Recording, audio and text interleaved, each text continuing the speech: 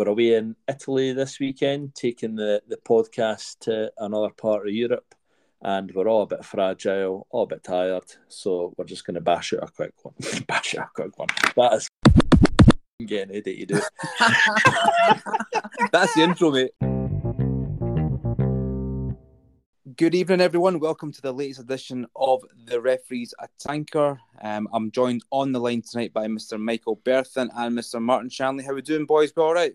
All good, mate. All good. Bit tired, but all good. Good stuff. Same here. Perfect. Right, this week we have got a bit of a shortened podcast. We'll be doing an extra bonus one on Thursday. We were away in Italy this weekend, taking the podcast to another part of Europe, and we're all a bit fragile, all a bit tired. So we're just going to give a recap on the football and a quick look ahead to next week's games.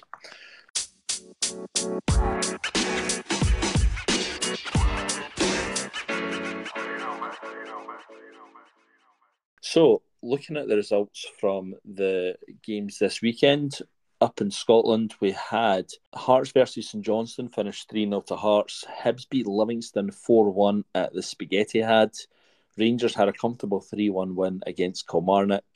Motherwell beat Ross County 2-0 up in Dingwall. Dundee United succumbed to a 3-1 loss against Aberdeen. And on the Sunday, we had Celtic beat St Mirren 5-1. Any of you boys want to pick any of the bones out of those games? On a personal point, you've got to start with Hibs. It's a great result, especially on that pitch against a tough team that we've struggled against before. And to go there and score 4 goals after being 1-0 down, it's quite pleasing, to be honest. Very pleasing. Yeah, character, eh? Yeah, great result for Hibs, to be fair. You don't often see teams going to Livingston and scoring 4. Much as you probably would have expected Celtic to win on the Sunday against St Mirren, still think 5-1's a really good win for Celtic. St Mirren are giving them trouble in the past through in Paisley, so I thought that was a big win for Celtic. But I think the 2 away wins, other than Hibs, with Motherwell beating Ross County and Aberdeen beating Dundee United, were pretty significant across all 4 teams. So yeah, huge results. Down in England on the Wednesday night, we had Arsenal beating Everton 4-0, Liverpool beating Wolves 2-0. The Saturday seen Man City beat Newcastle 2-0 in the early kickoff. Arsenal and Bournemouth having a 5-goal thriller with a 97th minute winner for Arsenal to make it 3-2. Villa beat Crystal Palace at home 1-0. Brighton smashed West Ham 4-0. Chelsea managed to get back to winning ways with a home win against Leeds with a 1-0 victory. Tottenham succumbed to a 1-0 loss against Wolves, and Southampton managed to close the gap on the teams above them by beating Leicester 1-0. On the Sunday, we've seen Forest and Everton share 4 goals between them in a 2-2 draw, and the biggest talking point of the weekend was probably the hammering of 7-0 for Liverpool against Man United. Now, we're going to go into a bit of chat about the 7-0 game, so we can leave that one out, boys. But any other results stand out for you? I suppose it's another test passed by Arsenal. Well, I didn't say Bournemouth was a massive test, but we were 2-0 down at home and you're expected to win with 20 minutes to go, was it? 25 minutes to go, and they've come back 1-3-2, so that's another big test pass for Arsenal. Yeah, I think that's a little bit harsh to Arsenal. Like you said, the general result at the end would have been an Arsenal win, and I think a lot of folk would have picked that. But like you said, going down 2-0, like, they've not been in a title race in any significant manner for God knows how long. So I think the jitters got in, the fans probably got a little bit restless, but to show the character to not just give up the ghost, get a second, the fans are back on to get that late goal, that's a massive win. It's absolutely huge. In all fairness, the other one apart from that I thought was pretty significant was probably Saints. Southampton beating Leicester 1-0 down the bottom of the table just drags everyone that little bit closer together. And if you look at the league table now, it is quite narrow, so Chelsea winning as well was a big one for them. Keeping a clean sheet as well was a good one for Chelsea, but they needed that win. They did. Stops the rot slightly as well, doesn't it? Yeah. I mean, it's not. You look at it on paper, you'd argue say that squad should be that squad better than a 1-0 result, but I don't think it buys Graham Potter much more time. I think a lot of people would still argue that they want him out the door. But yeah, good win. I've got to give him credit. Right, having a look at the Scottish Premiership table after the weekend's fixtures, we have Celtic still on top, leading by 9 points. With Celtic, Rangers, Hearts, and Hibs all winning, they all stay in the same position. Aberdeen winning puts them up to 5th and drops St Mirren down to 6th. There's a bit of a gap between them and St Johnstone, and St Johnstone and Motherwell have now got a bit of a gap between the bottom three. So it looks like it could be Ross County, Kilmarnock, and Dundee United, who are on 24 points for County and Kilmarnock, and Dundee United on 20. So it's almost looking now like a 3-team shootout for those bottom 2 places so far. Yeah. But as we've seen in this league, a hell of a lot can change in a matter of weeks. Yeah. Yeah. Looking up in England, we have Arsenal at top, still with a 5-point gap. Man United a bit behind, although they have a game in hand on the top 2. Liverpool are 5th and 3 points behind Tottenham with a game in hand after their recent revival, shall we say. The win for Chelsea does keep them in the top 10. If they hadn't managed to beat Leeds with Villa winning, they would have dropped to 11th. But as it stands, they're not too far off a European place. But as you said, we'll see if this has been a change of their fortunes or if it's just a one-off. Down the bottom of the table, with that Southampton win, they've dragged themselves off the bottom of the table, are now second bottom, although on level points with Bournemouth. Leeds and Everton are on 22, West Ham on 23, and Leicester on 24. So still very, very tight down the bottom. 1 or 2 wins could really swing this relegation battle. So it's interesting to see what happens there.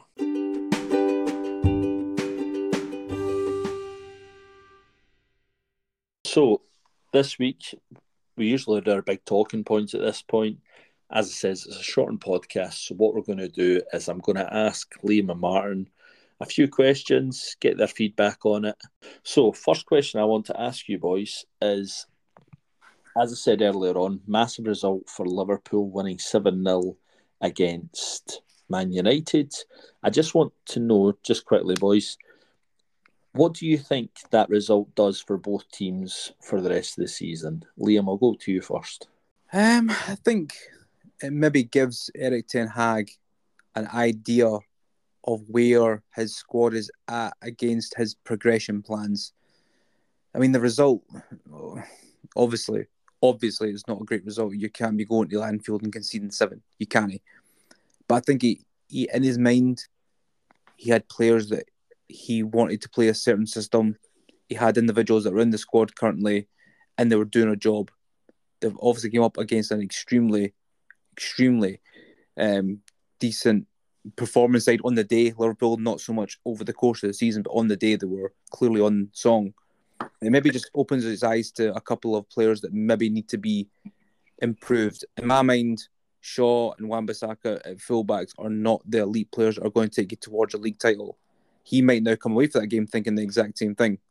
Now, I've not seen enough of the results because obviously you did state that we were away for the weekend. Didn't see the game live, but it does make me think that if you come out with that game with a 7-0 drubbing, he's going to be thinking, okay, I know what I need to fix. I think Liverpool, it gives them confidence going to the Bernabeu in the second leg. I don't think they'll overturn it, but I think it gives them a chance now to go for a run at Champions League football. I mean, I don't think it's going to be a big ask to get in there, but I think Liverpool are not. They're one win behind Spurs, a Spurs team that look like they're just drifting. So I think Liverpool going to get top 4, and I think Man United still get top 4, but I think Ten Hag just noted what he needs to do going forward. So yeah, that's what I think, Bob. Marty? For the Man United point of view, it's a massive reality check. They have the last 3 months they've been playing superb. So to lose 7-0 against them, as I call them, is totally unacceptable. I mean, for what I've read in the goals I've seen, the first 42, 43 minutes, it was quite an even game. And Man U had the better chance, or a couple of good chances before then. But they conceded a goal, and then right after, and the second half is just, you can't put words into how bad that is. The goals they conceded, every single goal, all 7 of them, could have been avoided. Defensively, an absolute shambles. And that has not been what's been happening with Man United the last 3 months. They've been defending well. They've been scoring goals. They don't concede. They'll be not been conceding a lot of goals. And then they won a trophy last week. They beat Barcelona the week before. And then all of a sudden this comes out and it's baffling. I didn't get it. And those mighty players should hang their heads in shame. And I hope Ten Hag put them through their paces times 10 the day in training. And for Liverpool, Mark, we know you love talking about Liverpool. Oh, aye, that's my favourite subject. It's a massive boost for them. They'll live that up for years to come. No many of their fans have ever seen that or seen a result like that before. And in terms of what it does for the rest of the season for them, it's going to give them a massive boost. They'll be thinking top fours are more than a possibility now. They have improved. They've improved the last month or so. Liverpool's results have got better, and the performances have got better. So. But that was beyond their wildest dreams at the weekend. Nobody expected that. I had a bad feeling the whole week that United might have lost that game, but I was expecting that. Right, the next bit of topic, guys, is player of the season so far. Now, as I said, there's a lot of stuff can change. I've got a list of 5 names here for you. I just want you to give me, out of these 5 players, who do you think has been the player of the season so far, and a quick reason as to why. So the players are Casemiro of Man United, Haaland of Man City, Odegaard of Arsenal, Rashford of Man United, or Saka of Arsenal. Marty, I'll go to you first. I know who I would say, but I take it. What? I'm going to say Odegaard because Arsenal are top of the league, and if you're top of the league, all your good players, football players, are going to have been playing well. And every time I watch Arsenal, Odegaard he's been good. He's a good player, very very good player. So I'm going to say Odegaard because you're top of the league. He deserves to be up there. So I'm going to say Odegaard. Shan? That's a really tough list. I'd argue that all 5 on that list could stake a claim for being in the theoretical lead towards a player of the season trophy. But I'm going to go Rashford. If you think, how many times have we spoken over the years, off air, over a pint, in the pub, or whatever we're discussing it, that he just seems to he's not taking his game in the next level. Like in terms of his goal scoring, you can never bank it. I don't know what he got last year, probably like 6. Something ridiculously low. If that. I think exactly. And now he looks like he's out of the shadow of Ronaldo. He's off the chains. He looks like he's getting at players. He looks confident. He looks hungry. But don't get me wrong. You could say Odegaard is such a young captain, leading Arsenal to a title race. Haaland, goal after goal after goal. Saka, absolutely phenomenal. But Rashford's been really good. I've been really impressed with the way he's handled the new system under Ten Hag. And yeah, I think like Bob. To be fair, Bob, you said off air a notable mention to the boy Matoma from Brighton. I know he's not on our list, but like a total left field shout. Really good. But I'm going to go Rashford, Bob. Happy days. Cheers, boys. Right, and as says, these are just nice, quick fire ones. The last one I want to talk about is Jim Goodwin is taking the job at Dundee United when they're bottom of the table and there's quite a bit of a gap. He was also sacked by Aberdeen just a matter of just over 2 months ago. My question to you guys is, do you think it's best for a manager who's just been sacked to preferably jump back on the bike as quickly as possible and just go straight back in it? Or should they be taking a bit of time out to reevaluate? Taking a job like Dundee United, who I said are bottom by a few points, is he almost in a no-lose situation where if he goes down, it's not his team and they were bad anyway? Or does he do more damage to his already flailing reputation after the mishap at Aberdeen? What do you reckon, Marty? Dundee United took a gamble taking him, and he's took a gamble by going to Dundee United. And I think it works both ways. Some managers, when they lose their job, think, okay, well, I've got to take a few weeks out, I'll take a few months out, I'll come back fresh, like next season or something like that. But some managers go, I want to get right back into it again, and they're applying for jobs left, right, and centre. And sure, if that Dundee United job's come up, as soon as Leon Fox has been sacked, to Jim Goodwin's on his agent, look, I want that job. I'm interested. I want to talk to them. If they're interested in talking, I'll take it. And he's wanted to. He's fell off the horse. He's wanted to get back on it straight away. And fair play to him for doing that. But I consider what happened to him at Aberdeen. It wouldn't have surprised me if he had stayed out the picture for a while. But maybe he's just not that character. He wants to be back in it and get back involved again. Fair play to him, but he's in a hell of a job there, I tell you that. Shan? Yeah, it's a difficult one because you can see that he wants to get himself back in. He's also got the drive to be a manager at a top team in our country. The Dundee United obviously aren't confident enough to give him a long-term contract. So they're basically saying, keep us up and we'll negotiate this again in the summer. He's basically got himself an audition. Basically, the audition is, if I keep you up, I'm entitled to at least a conversation about extending my contract. If I take you down, then my contract was only until the summer anyway. So I think the club have been quite savvy in terms of, like, look, we know there's a possibility of us going down. We can't afford to take you on for an 18-month or 2.5-year contract. So let's just reevaluate this in the summer. He's got himself a free shot. If he loses his job, it wasn't expected if he kept on. If he keeps himself in a job and they stay up against the odds, then you know what? He may have earned himself an extra year or an extra 2 years. So I think it's hard because, like Marty said, sometimes managers want to come away from the game, reevaluate their methods. Are they doing things right? Am I getting the right message across? Am I need to reevaluate how I position my teams up? Did I look at myself? But he's obviously thought, nah, that Aberdeen job. He said himself that it was only a couple of bad results. Now, don't get me wrong, they were bad results. But he was genuinely believed that what he was doing was right. So if he gets a tune at those Dundee United players, like he was getting from Aberdeen players in Aberdeen at home games, they weren't doing so much on the road.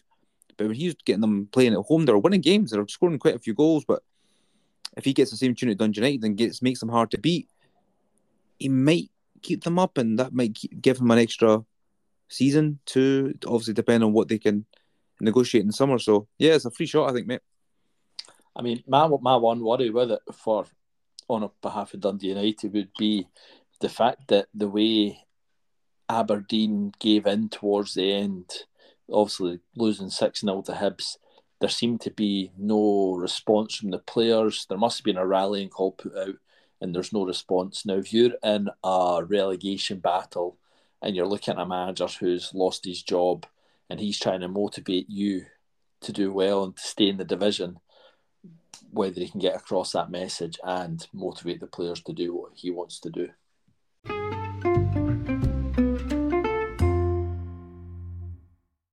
Right, we are now ready to go back to Europe. Let's go and jump on the next plane, boys. And we'll head over to, I had enough of planes, trains and automobiles over the last few days, but let's head over to Spain and get a quick roundup from Shan with regards to La Liga. Perfect. So match day 24 in La Liga started on Friday night with a 0-0 draw between Real Sociedad and Cadiz. Good result for Cadiz, to be fair, on the road. Other results of note were Atletico Madrid absolutely demolishing Sevilla 6-1 at the Metropolitano. Barcelona sneaked out a 1-0 victory at the Nou Camp against Valencia. Real Madrid fell further behind their rivals with a 0-0 draw away at Betis. And that leaves the table looking like Barcelona are still atop by 9 points clear of their rivals at the top of the table.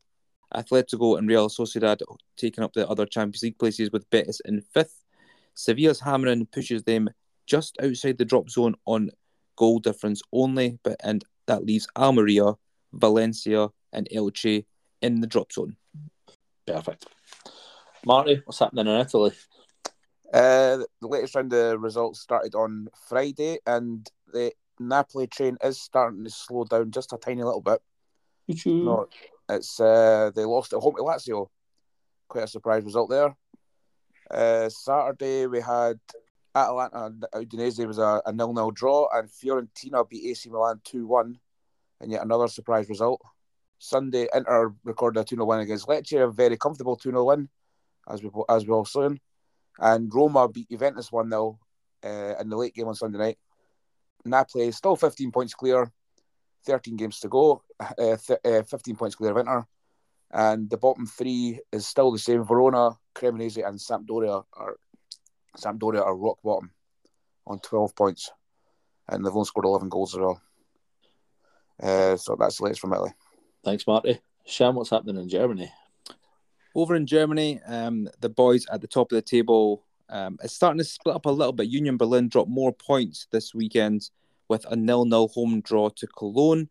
But on Friday night, Dortmund did beat their kind of, not contenders for the title, but definitely top four contenders, RB Leipzig, at home with a 2-1 win, goals from Marco Reus and Emre Can. Their obvious title rivals, Bayern Munich, went to Stuttgart and won 2-1. That leaves the table with Bayern and Dortmund both sitting on 49. Union Berlin just drifting a little bit down to 44. And RB Leipzig and Freiburg both on 42. So still quite narrow at the top, but it looks like it's going to be the two big boys pushing for the title. It is. And a quick look ahead to this week's Champions League games. On the Tuesday, we have Benfica against Club Brugge and Chelsea at home to Dortmund. On the Wednesday, we see Bayern Munich at home to PSG and AC Milan travelling to London to play Tottenham. On the Thursday night, when we do our wee bonus pod, we'll cover these games and have a look ahead to the following weeks as well.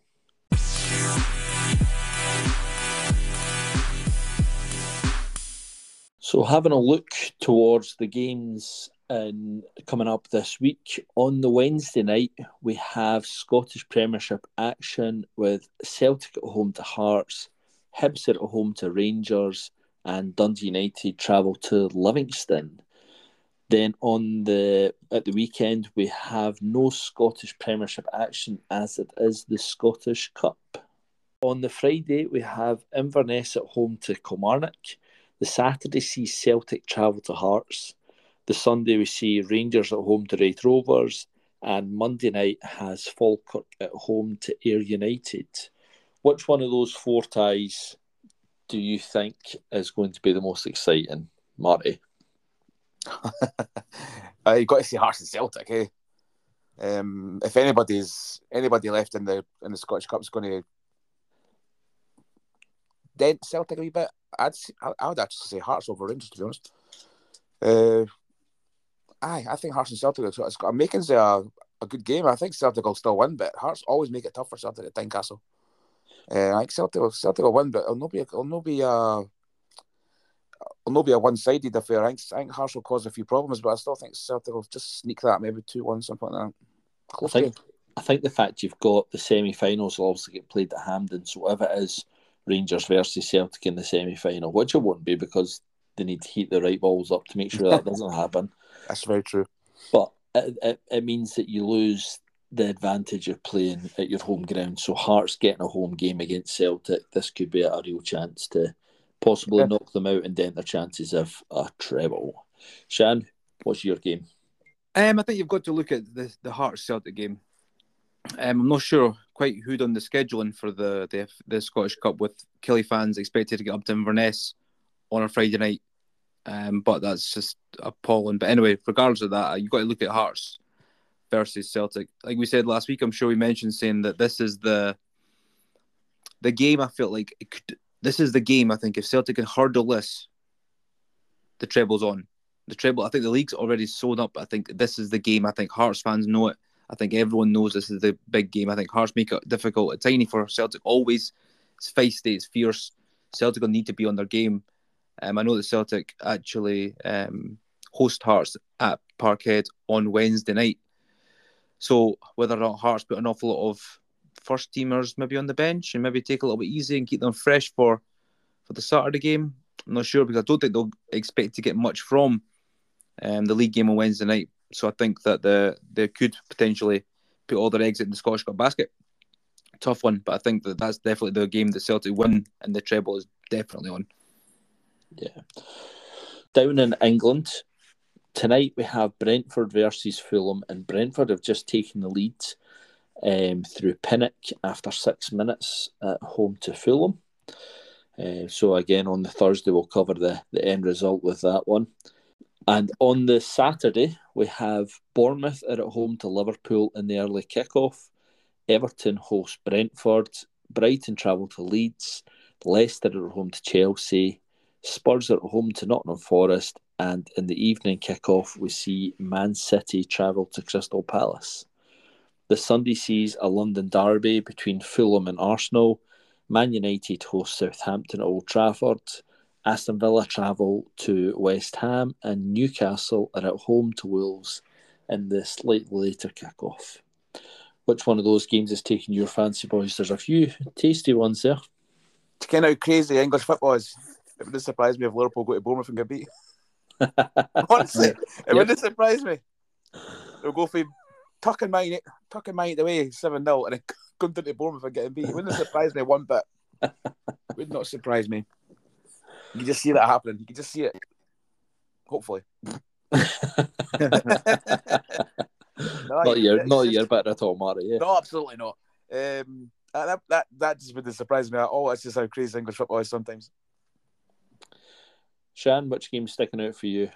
I think maybe not barnstorming games, but I think that Everton have got a right chance to get points, even a point. I mean, you're home to Brentford, you'd expect to try and get 3, but I think they should be grateful for whatever they get just now. I think a point at home to Brentford wouldn't be the worst result. I think Leeds at home to Brighton. Brighton are so good, but Leeds need to start finding a way to make it difficult for folk to go to Ellen Road and get 3. So I think that's huge. I think Everton and Leeds at home against Brentford and Brighton respectively are big games. And I think, again, like we said about Arsenal, keep finding challenges to hurdle. They've had a difficult run of games, but they're just getting through them. I think Fulham away on the Sunday is not going to be easy. And with Man City going to Palace, if they don't pick up points, it could be a chance for Arsenal to extend their gap.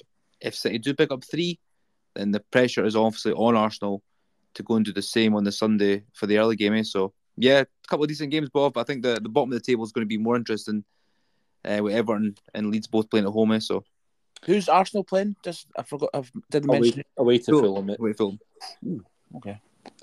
I think the other big one that stands out for me is West Ham against Aston Villa. I think Aston Villa found a bit of form. Yep. West Ham also taking a battering last weekend away to Brighton. You'd really wonder whether Moyes has got much left in the tank if they were to lose that. And as you said, Shan, if the Everton and Leeds games, if they look like they're going to pick up points, or the other teams around the bottom look like they could pick up points, it could be curtains time if results go the wrong way. Yeah, big time. I think if they both pick up, if they both get points, then West Ham might drop into maybe not into the bottom 3. I think it'd be a stay out on goal difference by the looks of it. But still, like you said, even Declan Rice coming out with a comment about the fans or pundits and experts should be playing if they think they know better. I think there's just a wee bit of turmoil. I don't know if Moyes is going to steer them out of this one or not, but it's a big game. Big game. It'll certainly be interesting, won't it?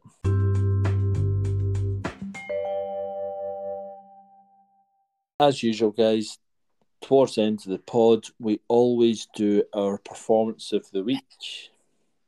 I'm going to go to Marty first. Try not to pick the Liverpool game, mate. That's the easy one. But who's your performance of the week? I wouldn't have picked Liverpool anyway. I would not do that. I'll give them enough credit already.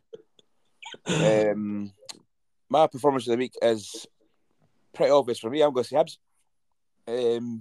To go to Livingston again on that pitch and score 4 goals after being behind. Just repeating myself earlier on, but quite happy to do that. And to win 4-1, brilliant. And the Hibs have since the derby at New Year, they've been really good, and it's very pleasing. So that's my performance of the week is Hibs. Shan, you usually go a bit left field. Who have we got this week? I normally do go a bit left field. Obviously, Arsenal's late win would be an obvious candidate for at least comeback of the week. But I'm going to go Southampton. I feel like that win over Leicester aren't even really that far ahead of them in the league if you think about the standings. But that's just it's a big win for even just belief that they can get themselves out of this. If they lost that one, I feel like they would start to lose hope. But that was a big win. Even if it was narrow, it was mucky, it was a 1-0, it doesn't matter. It's just got them the 3 points that they need. And yeah, I'm gonna go West Southampton, Buff. Southampton, nice.